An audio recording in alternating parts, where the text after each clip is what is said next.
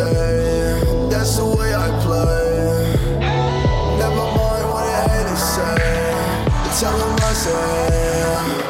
Yo.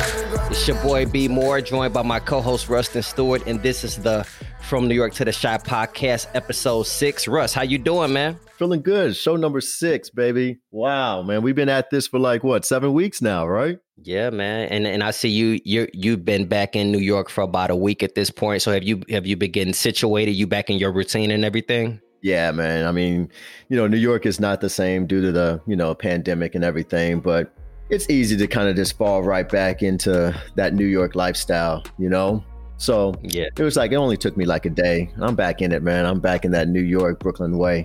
Back in the New York state of mind. I like that. That's what's up. So Russ, I wanted to just let you know, man, last episode, you gave us a recommendation and it was really quick. So if you weren't paying attention, you might have missed it, but you gave, when we were talking about the movies, you gave a recommendation for this movie, Sylvie's Love.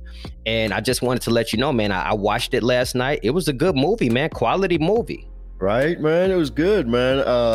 So I know the director of the movie. He's an owner of one of the restaurants we frequent on the Upper West Side, Eugene Ash, and he's doing his thing, man. I was so proud of him because that was a well done film, man. It just showed Black love, and it was amazing. So I definitely recommend anybody that hasn't seen it, go out and check that one out, man.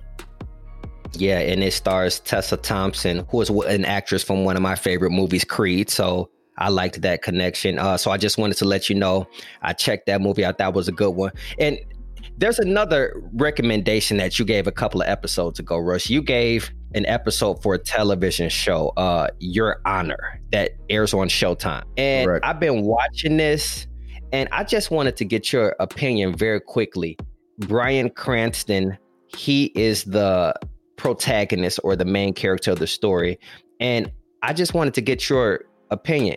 Are you rooting for him? Because I'm watching this show and he's a horrible person. Everyone he comes in contact with, basically their life gets destroyed. So just because he's the main character of the show, are you rooting for this guy or is it just me? Because me and my girlfriend got this heated debate on whether we should root for this guy because I hate him. She's rooting for him. So what do you think? Oh man, you're not gonna like me after this one, B. You're gonna be a little upset with me, but I'm rooting for him just because at the end of the day, he's trying to protect his son, right? And I don't have a son, you don't have a son, but I feel like if I'm trying to protect my son or my daughter, I'm going to go to the end of the earth to try to protect them. You can tell that he's definitely having reservations on the things that he's doing, but it's all for his son, man. And that love is strong, man. Definitely a strong love. So it's just me. I just wanted to confirm that it was just me. I'm the only one who hates this guy and who's rooting against him. Okay, that's fine. So let's move on. Let's get into our main topic, Russ. And before we get into this topic, I just want to put a disclaimer.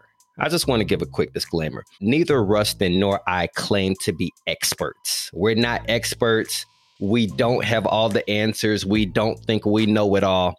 But I think this is a good topic, and I think it will spark a healthy debate. So that's all we're trying to do. I like that B. We're not experts. This is something fun that we're doing. We're actually, putting research into what we're saying. We're not just coming up and, talking about random stuff. So there is, some research behind what we're doing. But yeah, we're just trying to get these debates started and entertain you guys.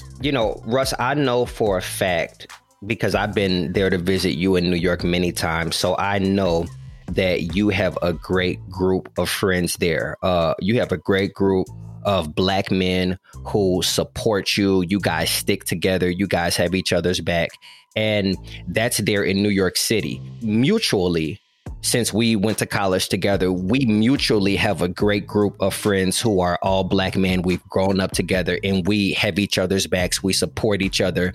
And if we ever need to talk or, anything, I know that we are there for each other. And that's very comforting to have.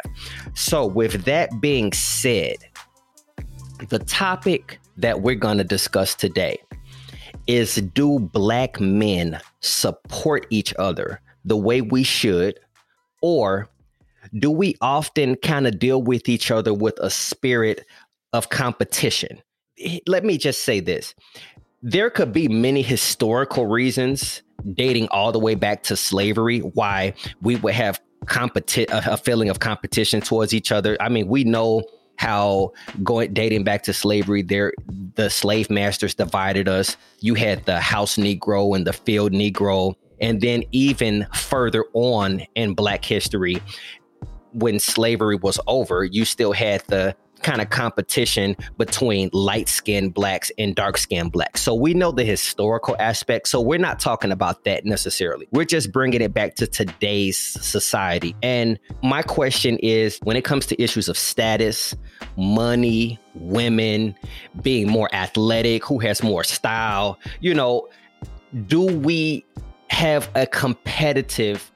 more of a competitive attitude with each other in terms of supporting each other? And then you can even take it a step further when it goes to the workforce. For any black man in America, for the most part, if you're working in a corporate setting or a corporate job, 9 times out of 10, you're not going to be the majority. You're going to be in the minority. So usually we kind of feel like there's only enough room for maybe 1 or 2 black men to be in a leadership position. Like there's not really a ton of room at the top for a lot of black men to succeed. So I feel like sometimes, you only get this 1 or 2 and then everyone else has to fall in line. So there's an issue of competition there. So I just want to ask you, Russ, what your feelings are. Do you feel like black men support each other as much as we should? Or do you feel like there is a sense of competition and competitiveness between us? That's a great question, B. I think what you said in the question, right, about going back to slave times and, the master saying like the light skins Black people are in the house and, the dark skinned blacks are out in the field working. And, one of my favorite songs by Jay-Z is the story of OJ. And he talks about that. Right. So right. I think with that, they tried it because if we come together, we could have possibly came that slave master. Right. But they want to divide us so we can't move forward. And I think a lot of that has stayed in our culture, to where, you're walking down the street and you may see another black man. And instead of saying, hey, what's up, man? Or what's up, brother? He's like mean mugging you or looking you up and down. And, I think that, during that time of the George Floyd and all the killings that was happening to innocent black men, I did feel I felt a switch. I felt that, when I saw a black man on the street, it was that, what's up, brother? Because we needed to come together during those times because that shit was heavy. So I definitely saw that switch and it's continuing. I really try to do my best on speaking to, black men when I'm walking to the subway or when I'm out in the community. And I think that we just need more of that because in order to get you further along, me further along, we can't do it by ourselves. Yeah. And I remember back when we were in college, if you, especially being at Mizzou, where at the time, it was maybe like 30,000 people on campus. And out of those 30,000 people, maybe 1,200 of them were black. So whenever you saw a black face or another black guy, you would, if not say hello and try to get to know that person, you would give the head nod or, you would definitely acknowledge. But I feel like as we got out of a collegiate setting and back into the real world, there's more of a competitive aspect to where, you'll have your group of guys who you hang with, who are part of your crew. But if there's another crew, we just don't really come together. And I've seen it more so in the workplace to where there have been a lot of black men who have been very supportive. But there's this other group to where they want to see you do well, but they don't want to see you do too well. Like, I want my brother to be successful. Right, better than them. Right. I want my brother to be successful and I want him to succeed and to represent us well. But at the same time, I want to be better than him. I want them to say, when it comes to black guys, oh, he's the cream of the crop. You know what I'm saying? As opposed to just us all rising up together and lifting each other up and supporting each other. So I just feel like I would like to see a lot more unity with our communities. I would like to see us support each other in different projects and, you know, different business ventures that we have. I feel like we also kind of keep a lot of things to ourselves. I think we've had a conversation before to where you were like, you know, if you're working on something, you kind of keep it to yourself because you don't want someone else to sabotage it. Or subconsciously hate, you know? So that's something that I've been kind of dealing with where, you know, I tell people, you know, I tell friends and, you know, I may tell family, you know, things that are coming up or, you know, goals or possibilities that may happen for me. And I didn't get it. Right. And I was so close in getting it, but it didn't happen for me. So, you know, I've been reading and, you know, just reading a lot about just keeping your accomplishments to yourself or the things that you're working on to yourself, because, you know, that same person that you think has, you know, their full support, they really don't, right? And they're really wanting you to fail, but will mask it by saying, oh, Russ, man, I definitely feel, man, you got this, go for it.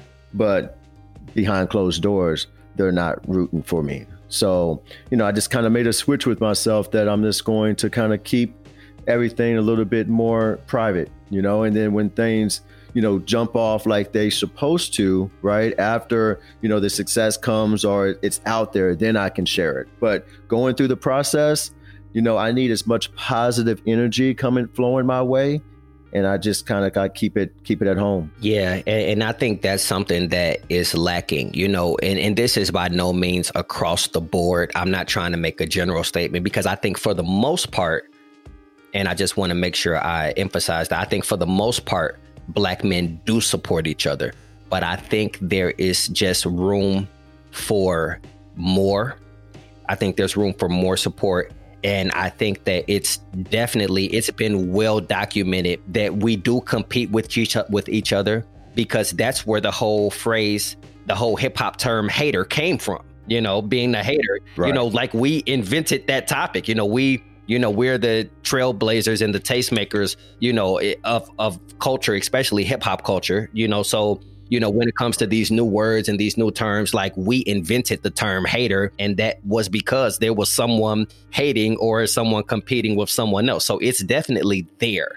And I just want to just kind of bring this topic up, and I just want to like put it out there for debate. So maybe our listeners can debate among themselves, and if they find that they see this happening, maybe they will, you know, try to check themselves or try to make the change to be more supportive, because sometimes I think it's a subconscious thing, you know, like we have been kind of conditioned to compete with each other at times, and we've been conditioned to feel like there is not enough room for everybody to succeed. I've seen it at my gym. Brian, you know, I work at a really ritzy gym on the Upper West Side of Manhattan, and, you know, predominantly the trainers are all Black, right? And then for the most part, predominantly all the clients are white, right? But then you see members that are Black, and I always make a point to say, what's up, right? Because I'm not seeing a lot of me in there as members, right? But then you start to kind of feel that sense that, oh, they don't want to speak. What you think you better because you're a member and I work here, right? So I really noticed that, and like we just got to do better. You know, we pull each other up by the bootstraps. You know, like just because you feel like you made it or you're above like a certain class, don't look down at the other Black man trying to get to where you're at. Help that man out. And I don't want to say that it's only Black culture, because Spanish culture has this same thing, you know, with the whole colorism, and Asian cultures have this same thing where, you know, it kind of really starts with, you know, your appearance and your complexion. I think what's important to me to convey to the people is the adage of, for me to succeed, that someone else has to fail. I don't think that holds true. I think that if you're talented enough, and if you work hard enough, and if you are knowledgeable enough, and you're willing to put the time in and grind and do the things that you need to do, I think that there is room at the top, and there's space for everyone to succeed. You know, I think there's room for all of us to be excellent. And, you know, I just really want to focus on the term of Black excellence, you know, and Black excellence doesn't necessarily mean that for me to do well, you're not doing well, or that I have to be better than you. You know, I think that if we can all eat, There's room for everyone. But I do feel that it is improving. And, you know, it's always I just feel so good when I'm walking down the street and, you know, I speak to another Black man that I don't know from Adam, and, you know, he speaks back, and, you know, it's usually the older Black generation, you know, like the 50s, 60s, where they speak, you know, and I just want to get to the point where, you know, the younger generation does the same thing. But that was a good topic, B. I mean, we definitely need more of that, my man. So I have an interesting question for you. Okay. What's up? Kind of, you know, still pertaining to relationships. Okay. Right? Okay. When you look at your possible significant other, right? You're kind of in the courting, you know, you kind of have your eye on her. Does her career affect your decision on pursuing it? So say, for instance, she was a waitress at a coffee shop or a waitress at a restaurant, right? But then you have this other woman who's a doctor, right? Will you look at the doctor and feel like maybe I should go that route because she has a career? That's a good question, Russ. I feel like you got me in the hot seat a little bit, man. Well, look, I think when it comes to any relationship, there are many facets to it, and there are multiple components to a relationship being successful. So I would not just date a woman strictly and solely because she has a better job than someone else. You know, it has a lot to do with chemistry, with values, with attraction, but ambition and having a career is something that is very important as well. So if all things are equal, and if it's between someone who has a great career and someone who is really just kind of starting out, at this point in my life, I would go with the person who has the more stable career. And I think that answer now is different than it may have been when I was in my late 20s or even 30 years old. So I think it has to do with where I am now. At this point in my life, definitely looking for a partner, looking for someone who is, if not totally, completely established, someone who is at least on their way to being established. So I think that's how I feel about that one, because there are some guys who want to be the breadwinners and who don't care if their significant other has a career at all. And I am the type of guy who I more so am looking to have a partnership in a relationship. Okay. So let me give you a follow-up question. All right. So now, what if this woman makes more than you? How do you feel about your lady, right, making more than you? I have absolutely no problem with that. I have absolutely no problem with that. My thing is, if my significant other has a career that just lends itself to making more money than my career does, that is not a knock on me, and that's nothing to be ashamed of, and that's nothing for me to feel intimidated about. If I were to marry a doctor or a high-powered lawyer who, makes this huge amount of money, that is not a bad reflection on me. That person has went to school and has chosen a profession that is a lucrative profession that makes more money necessarily than mine. Thankfully, I make a decent salary as well, so I'm no slouch, but if, my girlfriend or my significant other makes more money than me, then I would absolutely have no problem with that. What about you? You know what, B? I think that I have to tie in kind of me being a personal trainer, right? So being out in New York City, now personal training has, kind of turned its corner. Like, I know personal trainers making six figures easy, right? With a flexible schedule, right? It wasn't always thought of that a personal trainer could make six figures, right? It was kind of like the stereotype that, oh, you're a trainer, you must be a dumb jock, or you must be a jock that didn't make it, right? But training is no joke. I mean, now, there's scientific findings, you got to do your research about the human body. You got to know what you're doing. You just can't just be some dumb jock that's training this high-powered athletes trying to make millions and millions of dollars, right? Just because you have a look. So I'm saying that because, when I was first here in New York and I would tell, women out and about, of course, that topic comes up, right? And, so the first question in New York, right? And I don't know if it's like this in Chicago, but the first question is, oh, so what do you do? Yeah. And I'm like, I'm a personal trainer. And they're like, oh, okay. Oh, where do you live? I live in Brooklyn. Mm-hmm. Oh, what part of Brooklyn? So it's this putting the person in the box, right? Mm-hmm. So when I meet a young lady, I don't ask what they do, right? Because they are not what they do, right? So I don't care if I'm into a girl and she's a waitress at a restaurant. As long as I see some ambition, some passion, that is all I need. Right. So are you saying that you take exception with people asking you? Because for instance, when I met my girlfriend, yeah, I ask where you live, what you do, but I'm not asking to try to put you in a box. I was just asking because I think you're trying to find some kind of common ground, oh, you live near me. We kind of live in the same neighborhood, or, what do you do?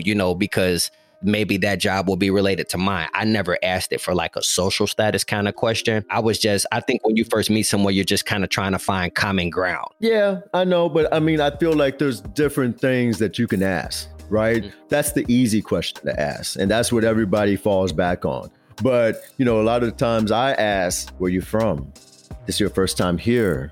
Oh, do you come here often? Mm-hmm. So there's different ways to kind of get to know the person, right?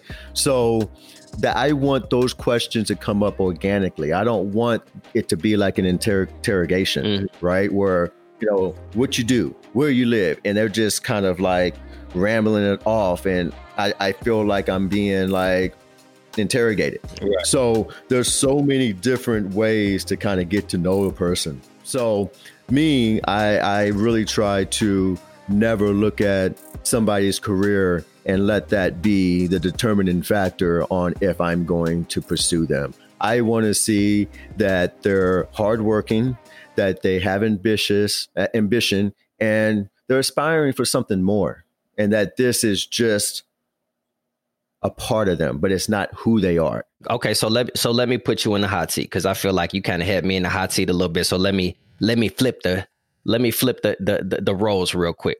So I'm going to give you three choices, okay. And you can pick. Let me know which one you would prefer. You can either be in a relationship with a woman who does not necessarily have a career to where you're going to be the breadwinner. You can choose to be in a relationship to where, in terms of earning potential, you guys are about the same, partner, give or take, a couple of dollars or whatever. You guys are pretty much partners. Or you can be in a relationship to where she makes more money than you. So which one would you choose? You make more money, there be a 50-50 partnership, or her making more? Which one would you feel more comfortable? Which relationship would you feel more comfortable being a part of? I would pick number two. Yeah, I would pick number two. That I think I would too. Pretty much the same, and our financial life, right? Like we're pretty much even. My mother made more than my father, you know, growing up, and my father would get paid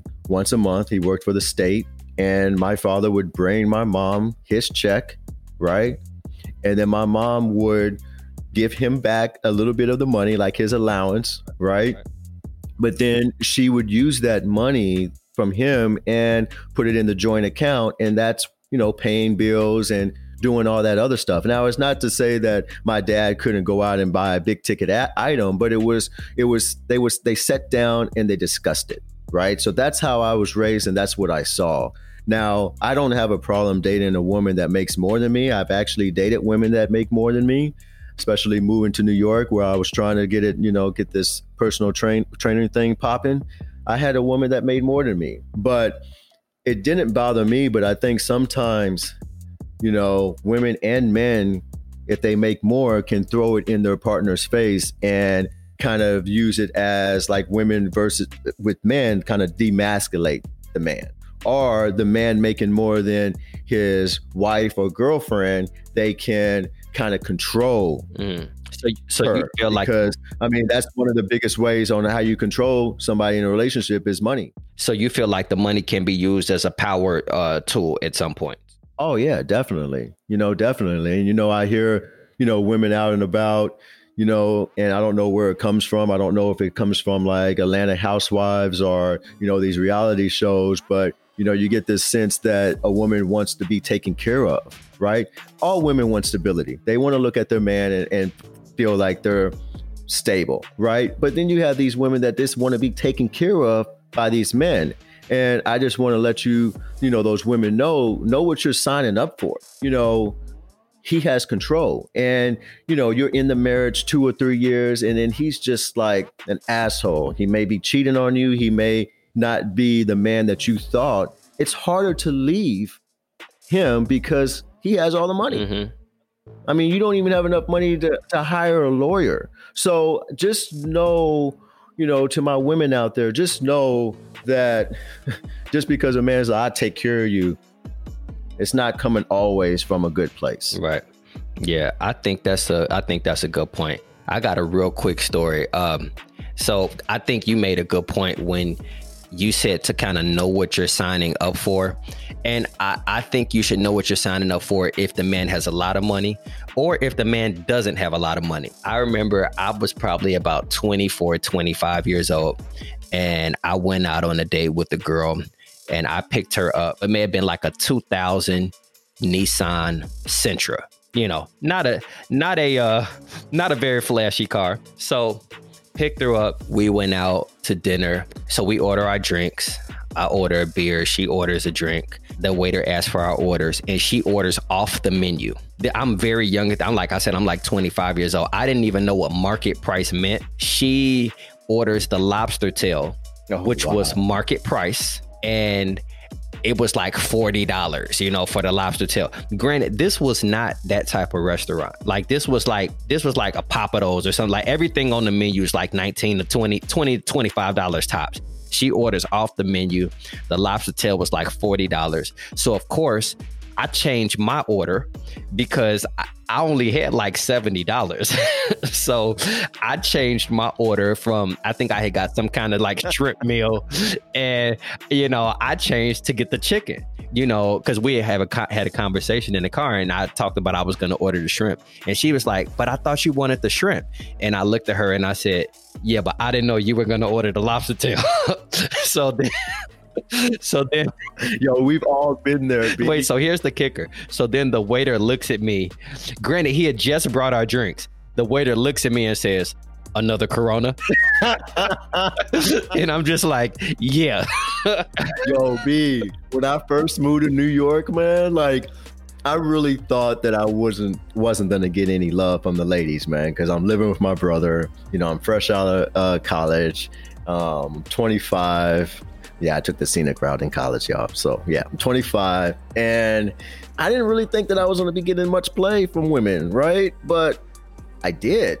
And now I had to figure out how I was going to pay for these dates, right? So you talk about credit card, ran up, B. I mean, yo, I went one time for drinks, with this young lady. And for the people that haven't been to New York, they get you with the drinking. Oh, yeah. They get you with the alcohol. Yo, we spent $90 just on drinks. Easily. $90 easy.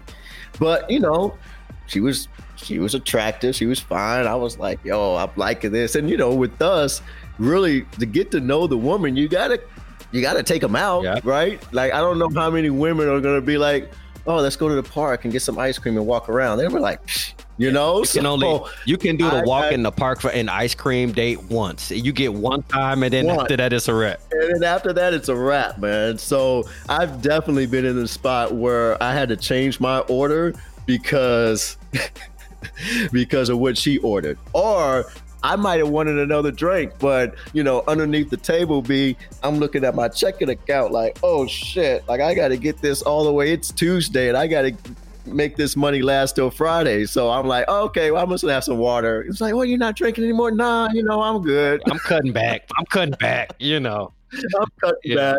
But you know what though, B, I just want to say this is that being in that spot, and now, I'm doing so better financially. I mean, I'm one of those people where the 2020 really did right by me, just because, I went to, working for a gym where they take most of the money to just doing everything on my own because the gyms were closed, right? So, your boy had a big come up in 2020, man. So, now it feels good to, help out the girl that I'm dating, or have the money to be like, no, I got it, because I'm a very generous person, right? When I have it.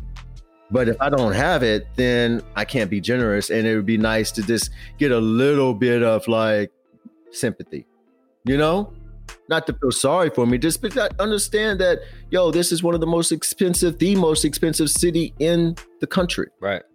Yeah, I agree. Well, I think that was a good topic, Russ. So let's transition to what has become a staple of our show. And it's definitely one of my favorite parts. I think you enjoy it as well. It's the voicemails. Oh, the voicemail, man. Yes, we need to get. So me and B been talking, and I'm going to kind of give you guys a little insight on our production meetings. And, I can't wait till we have like a little like rain or a little music tone for the voicemail. Okay. Yeah, we could definitely work on that. First of all, Russ, shout out to the people who have sent us the voicemails, because we work very hard to make this a good show and an enjoyable show. But when you guys send in your voice messages to us, you guys are a part of the show, and you guys play a huge part in making the show what it is. So thank you to every single person who takes the time out of their busy schedules to send us voicemails and to participate in our show. So and just to let me put this in, B, like, I think for the people that are listening, thank you again. But me and Brian can talk. We can definitely talk, but sometimes we need help, right? So send in voicemails, send in topics that, you guys want to hear us talk about, or give your opinion on one of the topics that we discuss. So we definitely appreciate those voicemails. So what you got for me, B? Absolutely. Well, first of all, I just want to give out the email address for people who would like to send those voicemails in. So the email address is fromnyctothe@gmail.com. That is from FROMNYCTOTHECHI@gmail.com. Once again, FROMNYCTOTHECHI@gmail.com. So our first voicemail sounds like this. Yo, it's your boy Tim, aka Brahma Bull _12. Just want to give you guys a congratulations for this podcast. From New York to the Chi, it's definitely been great. I've been rocking with it since episode 1. A few things I want to touch base on was the top 5 rappers. I think that you guys' rappers list was good. I think things can be interchanged. It's a few rappers that can make a top 5 list that may be underrated. I think Busta, Luda, Kendrick, J. Cole are all great rappers. I think a lot of people sleep on Big Sean. I believe the number 1 slept on artist that you guys didn't mention was Eminem. He is metaphoric. He can tell a story. He'll body you. He bodied Jay on Renegade. No rapper is trying to battle Eminem. He's definitely a top 5 artist. I'm one of the few Black men who received a COVID vaccination. Just want to let you guys know, just let the world know that nothing crazy's happened. I had the Moderna shot.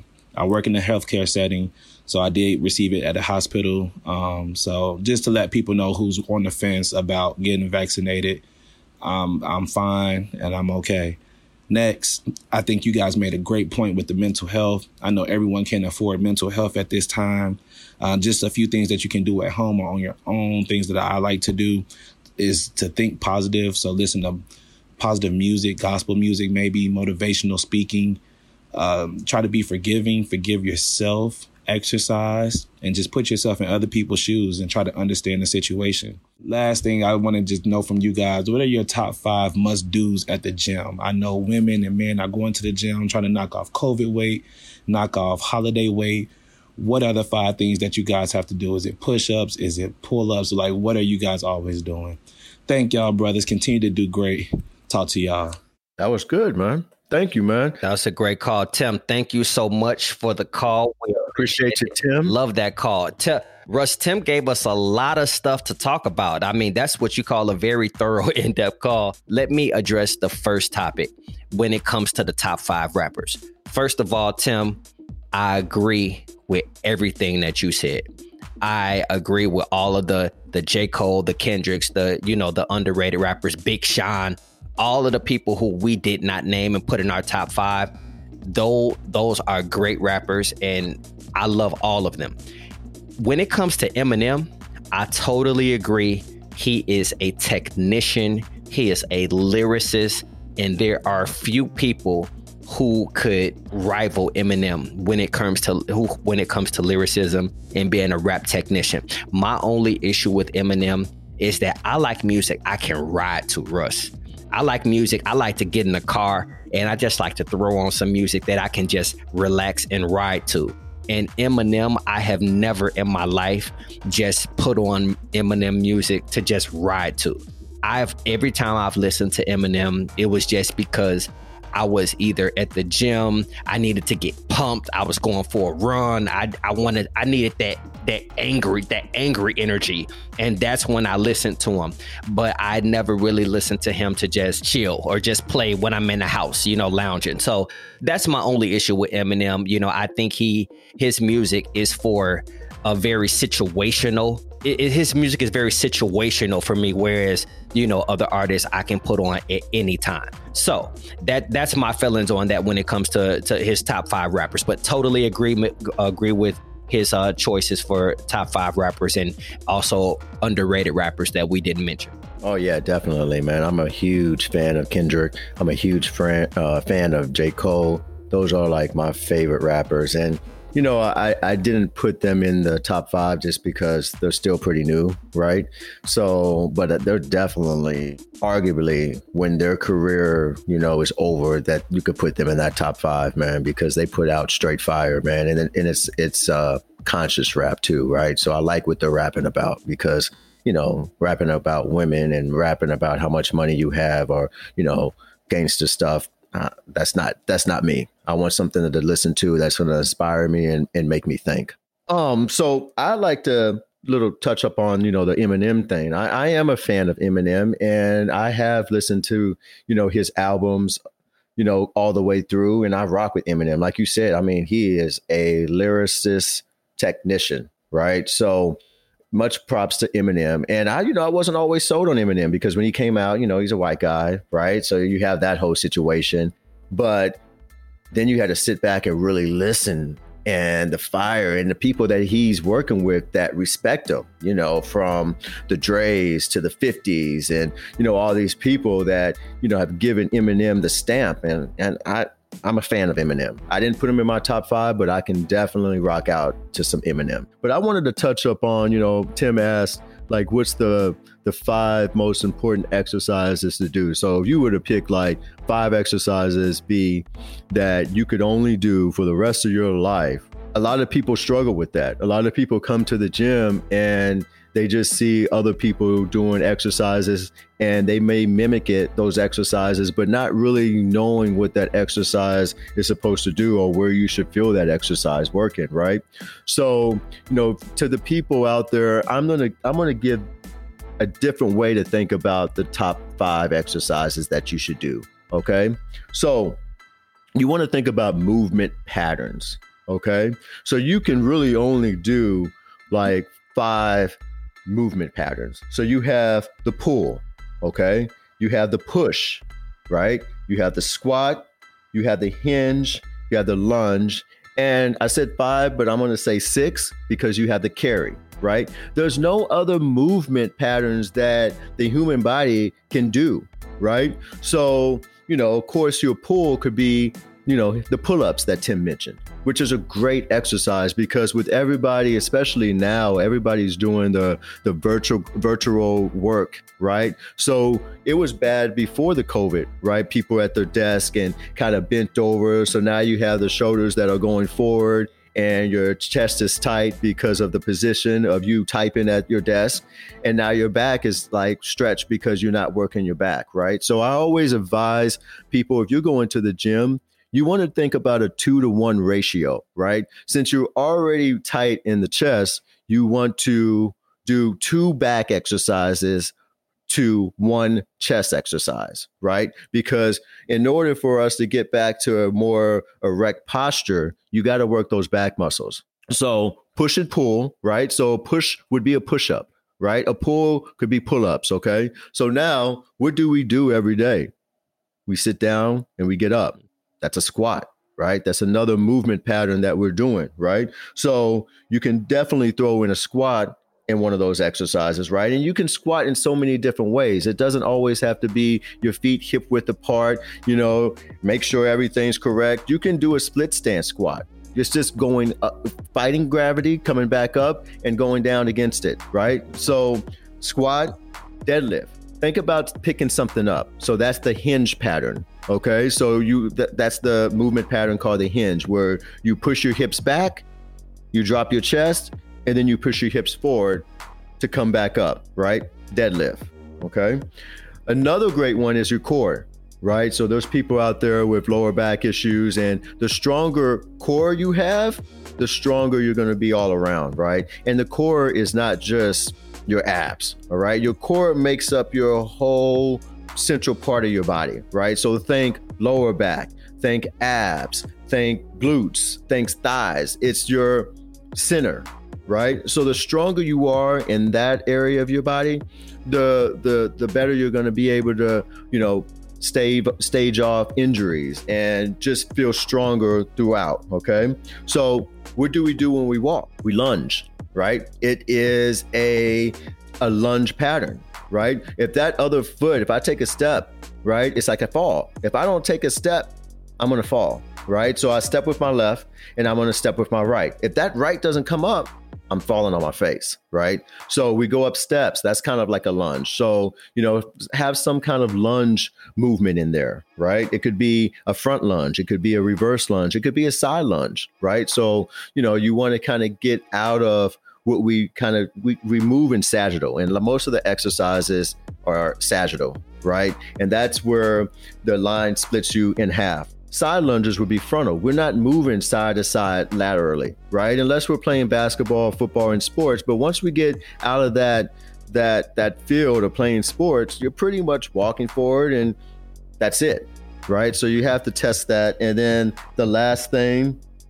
it's carry. So you want to work on like your farmer walks or your rack position walks. And that's being able to carry something and still have, shoulders pulled back, head on top of shoulders, and be able to walk and be able to carry something without, jeopardizing and falling into your chest and head forward. So those are the top 5 things or 6 movements that you should do. So when you go into the gym, think more about movement patterns and what exercises meet those movement patterns.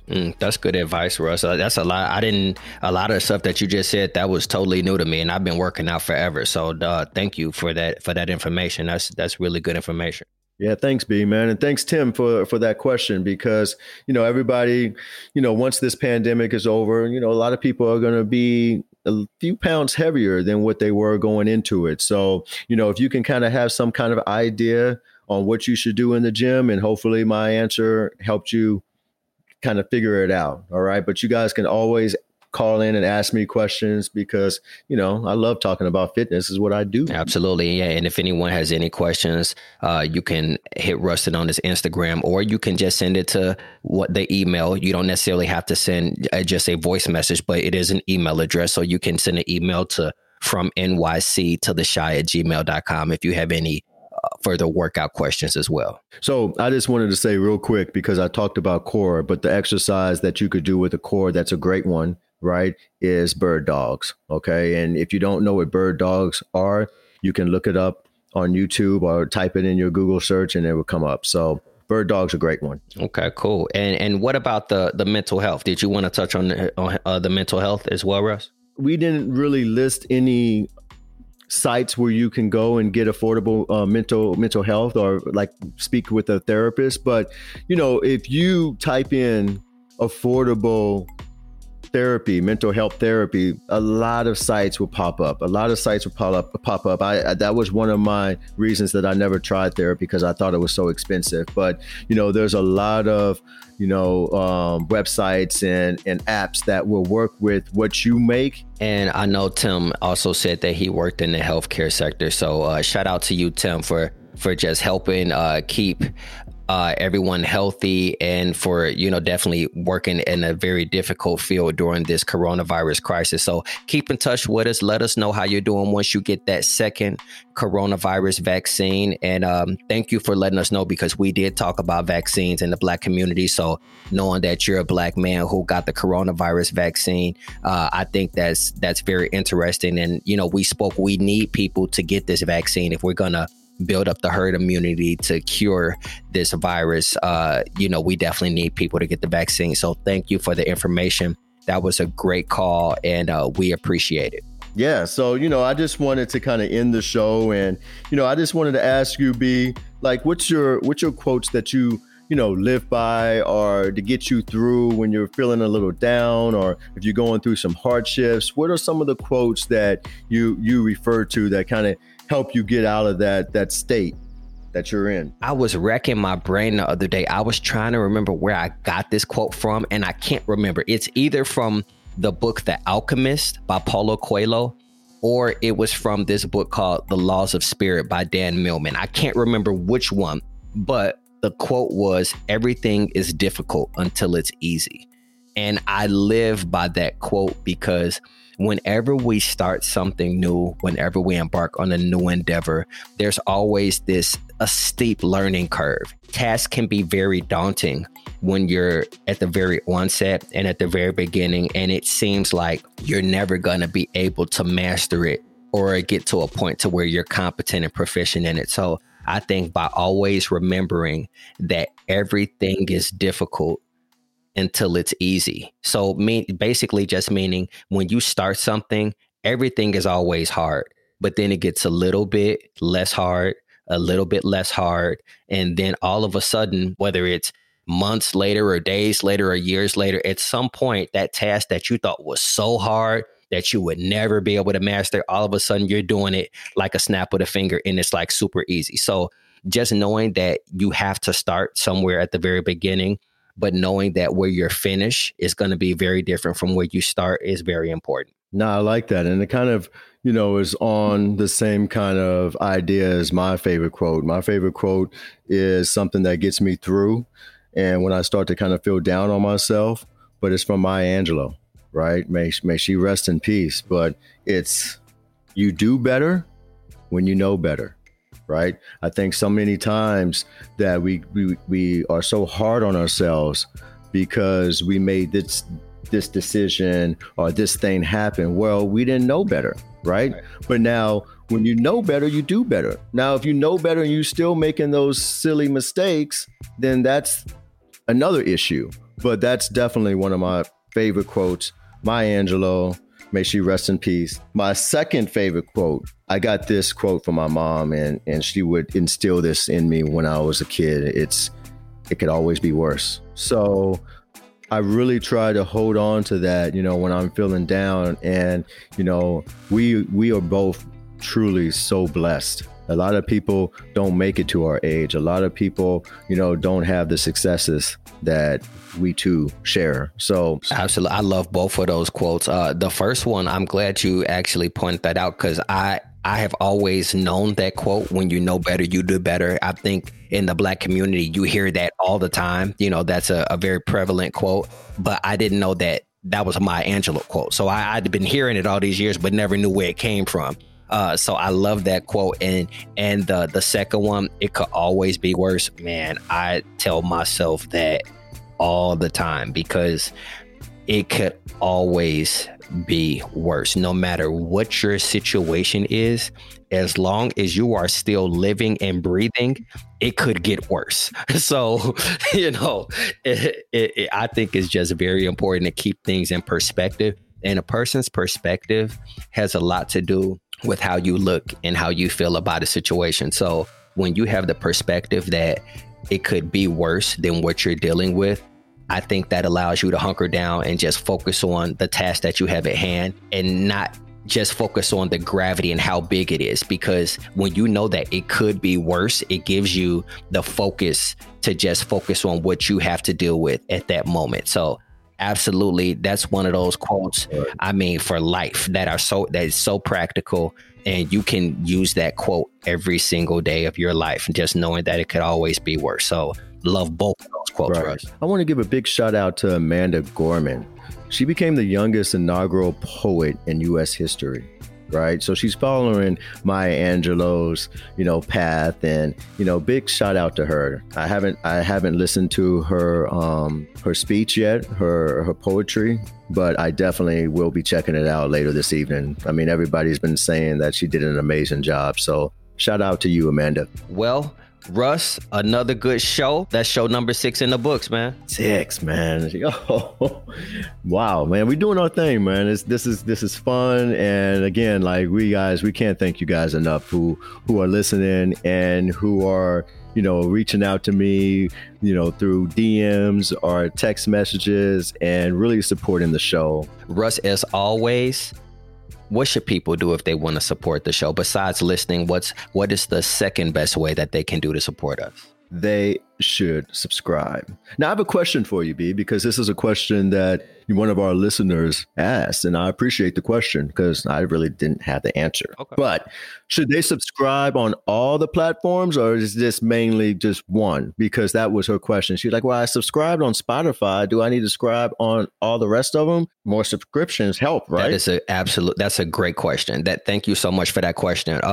Subscribe on all the platforms, because what happens is when you subscribe, that allows more people to be able to be aware of the show, because the more subscriptions, the more follows, and the more subscriptions you have, the more they promote the show and the higher they put it on their platform. So the more visible it will be on their platform. Sometimes you go to the Spotify and it'll have a list of podcasts for you to check out. Same thing with Apple Music. So the more subscriptions that you have and the more follows that you have, the more visible our show will be, and the easier it will be for other people to find. So great question. Please subscribe on all the platforms. And also, in addition to subscribing, tell a friend.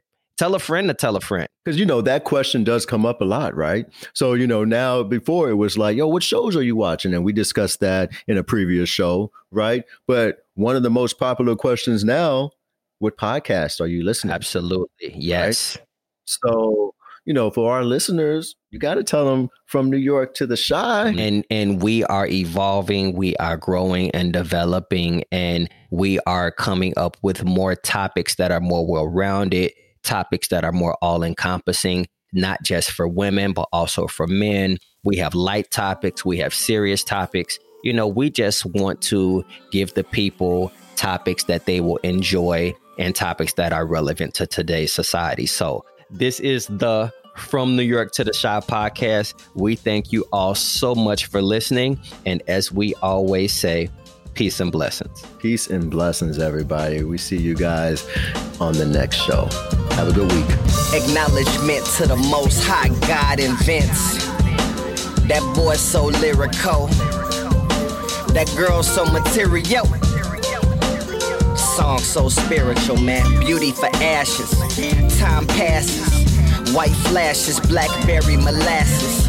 Young Cassius, so watch your tone. Nothing real can be destroyed, let the fake be known. Killers. Laser